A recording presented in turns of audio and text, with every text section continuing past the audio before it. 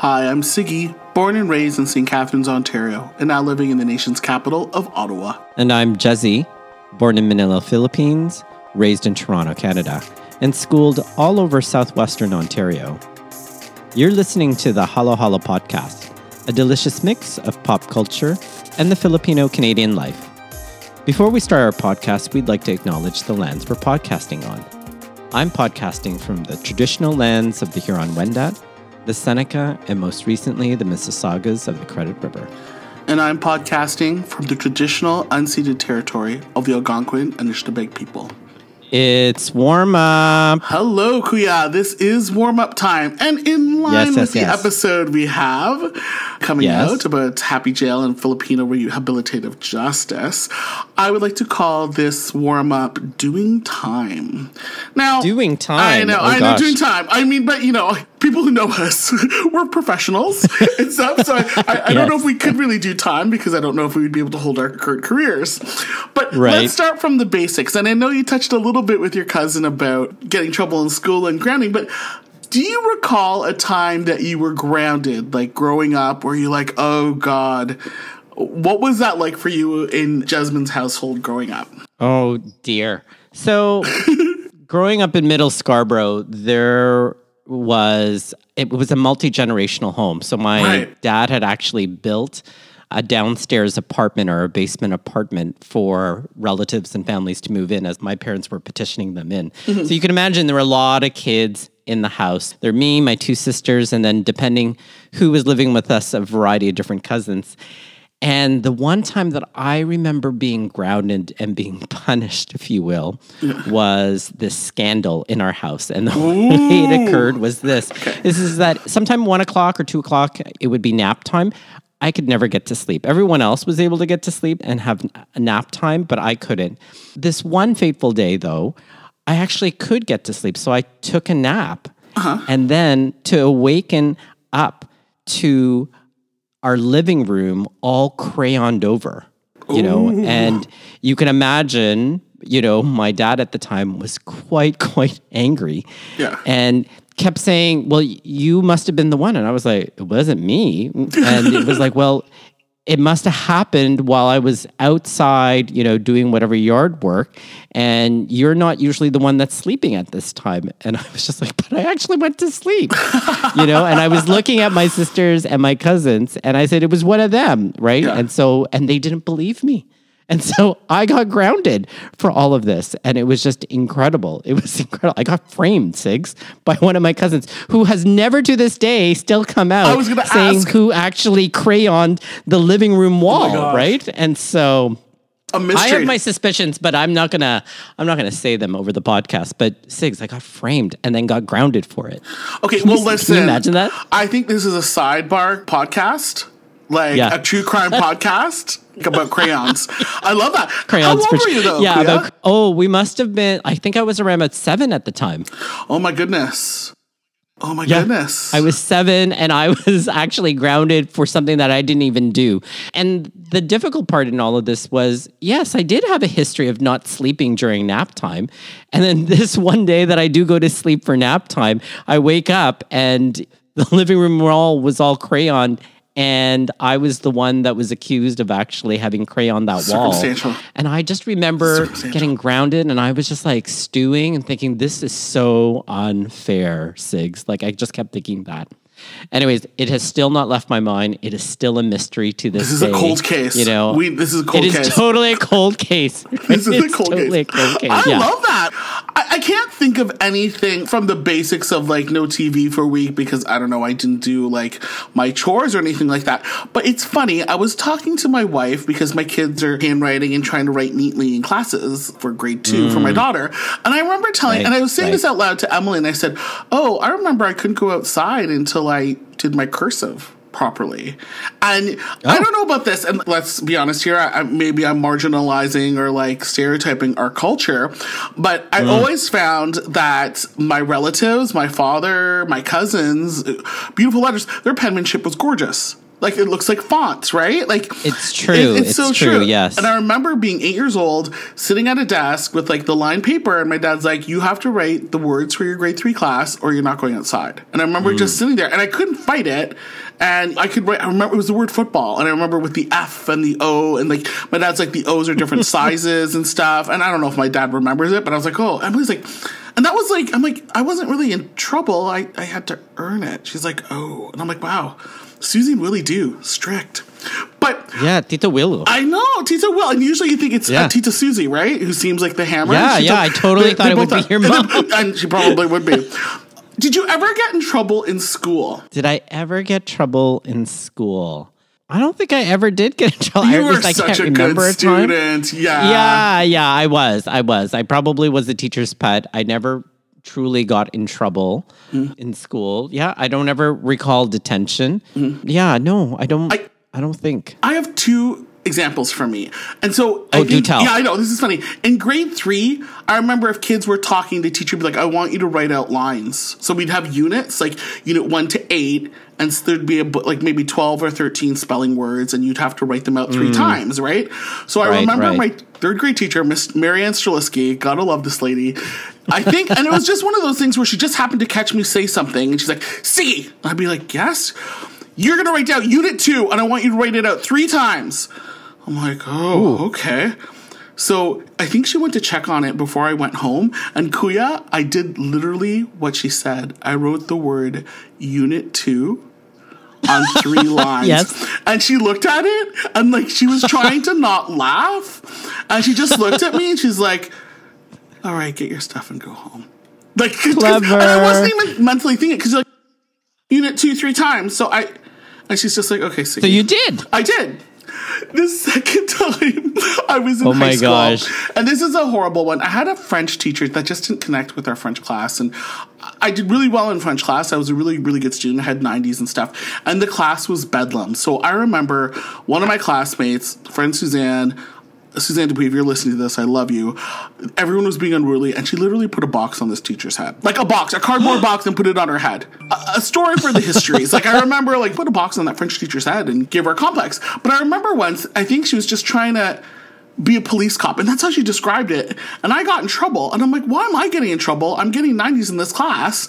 And I remember having to say, and she said, well, it's like I'm a police cop, so I'm going to have to ticket you. I'm like, but you're penalizing me, who's not doing well. And I remember telling this to my parents, and my parents sided with Madame J, let's say her name is.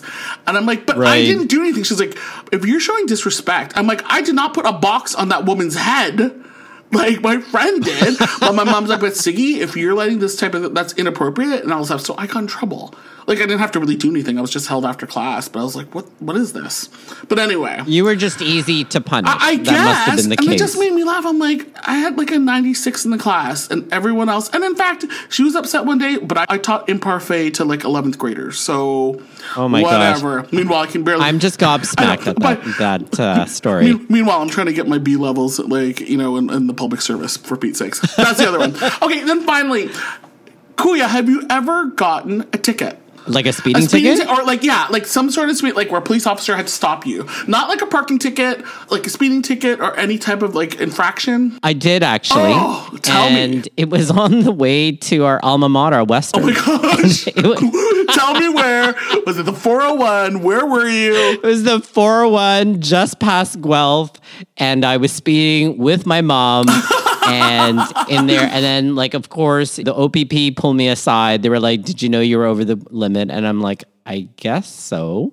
And I got a ticket. I mean, I've also gotten parking tickets here and there. There's like a handful of tickets, and that one time that I recall being caught for speeding. And that was when I was like 18, and I went to Western the first time, right? So as you know, I've been to Western twice for 2 different degrees, but that was the first time and probably the last time I've ever gotten a speeding ticket. And that's all I can say about that. I was just going to say, my mom mom was not impressed. So sorry, say, mom. That's what I was going to ask. I was like, what did Tita say?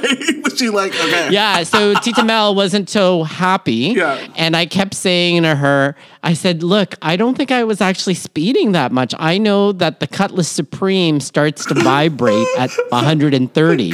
And he claimed that I was speeding at 130. And it was like, it wasn't. I know I was at 115, 110. Yeah. And my mom was like, it doesn't matter. You were speeding and you were caught. So it was like, okay. Oh my gosh. Okay, here we go. Like, we're back to Western now. That's so funny. Yeah. I've been pulled over twice. Once was when I was living in Quebec, and I couldn't even understand. Again, French officer is like, he said it very quickly, and I'm like, I'm sure I didn't go 135, but if he says 125, I'm like, whatever, no big deal. The first time I ever, and you're going to die laughing, I was out for a shift at one of my jobs, where my first career job that I started in 2000s. I'm keeping this very broad, but I know Kuya knows what I'm talking about. So one night after a shift, I went out with two of my coworkers, and one of my coworkers has a Jeep, was it a Ford Explorer? And I really wanted to drive it. So I said, oh, you know what? Can I drive your Ford Explorer to go to Wings after work? He's like, sure. So we got in, and he started driving, like, oh my God, so we'll switch. So I switched, I got into his seat, we were pulled over, and I'm like, okay, let's go. And I literally went through a stoplight. Oh. And I was like, oh, but it was dead at night, there was no one around. But you know what I did? Yes. I did it right in front of a cop. So I would just start laughing, and I'm like, oh my gosh. And then I'm like, and I'd never been pulled over before, so I think I was like 25, and I was like, I was totally panicked. I hadn't done it, and like the people I was with was reminding me, well, you could get out of this ticket if you say, where we work. And I was like, no, this is a common mistake, this is my fault, or whatever. And I was so apologetic, and I think the cop was just like trying not to laugh. She's like, so I went through that light, and like it was dead at night. I'm like, I'm sorry, I just started jump, my apologies, and please, here's all my stuff, and this isn't my car, this gentleman's beside me, and all this stuff. And she was trying not to laugh, and she just wrote in like block letters, warning, like on it. And she just started to laugh because she's like right in front of me, like it was just like shooting fish in a barrel. I go, I'm so sorry. She's just like, it's all good. I just laughed because I'm like, I'm an idiot. Like, well, that would have been quite a number of demerit points, and your insurance would have went up too, right? Time. Because it's like running a rolling stop. Like, no, not even clear. Like I went right through it, and I was like, and my friend Ryan in the back seat was like, "Are you kidding me?" And starts laughing, and I go, "I know." And then this person, Jeremy, who I don't understand, like I would have associated with this guy, but was like, "Tell her where we work." Those who are listening, you could probably allude to the fact that it was something related to law enforcement. And I'm like, no, I'm not using that. I made a mistake. It's not a problem. Good for you, total idiocy. Because I laugh. I'm like, those are my only like run-ins with like a ticket. And I'm like, oh my gosh. Well, Sigs, we are both like law-abiding citizens. Totally and that's probably the message to all our listeners. Okay, but here's a PS. Yes. To our listeners, and I don't think we're exposing that much. Do you remember a time like in the 2000s where you and I would go to like, I don't know, a mall or so, and you said, okay, listen, we want to get DVDs. And you're like, be very aware of when we get DVDs. And these were the days, right? Before where this is before streaming. This is before access to Blu-rays and such. And I remember you and I would go to some malls, and you'd be like, okay, Siggy, if we're going to go to these malls, please be aware, like, some people might be selling like bootleg copies of DVDs. And I remember you and I were like, oh, okay. And you're like, are you going to be okay? I'm like, that's fine. I go, we'll be careful. But meanwhile, like, because, we got, I don't know, like, I can't even think of an example, like, Bring It On 2, like, or something. Copy, and we're like, oh my God, someone's going to get us at, like, the Pacific Mall. I know, we were somehow going to be apprehended because we were buying bootleg DVDs in, like, northern Asian malls in Toronto. That was like de rigueur, right? It was just that snapshot of like, oh my God. It totally was. I'm just laughing now. I'm like, oh God. Like, it's so... You know what's so funny? Somehow, following the rules for everything else, I'm very much law-abiding, but probably when it comes to, pop culture and media, I have no shame if I can actually skim off the top. From before, though, Kuya. Like, when you and I were students and, like, barely at the beginning where we don't have the money, and now you and I are probably broke from streaming everything. Well, probably. Before we end, I do want to share this one story. Yeah. So one time back in my early 20s with Michael, or my mid 20s with Michael, we were like, okay, let's go see a movie. Yeah. And then it was like, let's go see a second movie. And he was like, oh, are we going to pay for it? And I'm like, no, let's sneak in. And he was like, aren't we going to get caught? And I said, you know what? I don't think we're going to get caught. There's not anyone looking at this AMC, in Scarborough. Yeah. And so we went in, and I have to tell you, every person that walked in, Michael was like suddenly stiff as a board and wondering, were we going to be kicked out at any moment? So that's probably the other, non-law abiding thing I've ever done. And Michael was just so scared. It's so hard. You can't do that now because of assigned seating or whatever, but that's such an easy pull. Like, let's be totally honest, was. a double feature, they're expensive enough, Yeah. Well, I mean, we were just I was just finishing off my graduate work. Yeah. Michael was just starting his career. We didn't have much money back then. And so it was just we wanted to prolong our Friday night and decided, we're going to actually stay. Please tell me. A late showing. Please tell me if you remember what movie it was. Oh my God. Bridget Jones's Diary, the sequel or something like that. No and then way. On top of it all, yeah. I don't even remember the movie before, but I remember the one after because I was just so thrilled that Michael actually wanted to do something, he's a bad boy. Law breaking. And then second, it was just hilarious to me that he just kept getting stiff as a board. And then at the end, he was like, I couldn't relax. I was so nervous that we were going to get caught.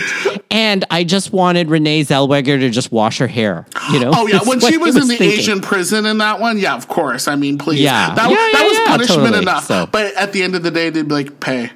They wouldn't have kicked you out. They would have been like, just pay. They would have said pay, right? Yeah. And I said to Michael, if we were going to get charged, it probably would be with a trespass order or something like that. And I like what you said, Sigs. I think they would have just insisted, could you just pay for the ticket? Which we would have then. We would have dipped into next week's budget, our entertainment budget and paid forward, and then actually just stayed at home for that weekend. But please, you and I, that was a freebie. That wasn't it was a sequel. It was a Bridget Jones sequel. Oh my gosh. Well, on that note, that was juicy. And you know what, listeners, you listen to us, we're just a bunch of nice guys. I wish I was way more exciting, like the people we're going to be talking about in the next episode in Taste Test. And I hope you enjoyed that too. And hey, if you want to tell us about a little things that you dabbled in, getting in grounded, troubled school, maybe some tickets or bootleg DVDs, email us at hollopopculture@gmail.com.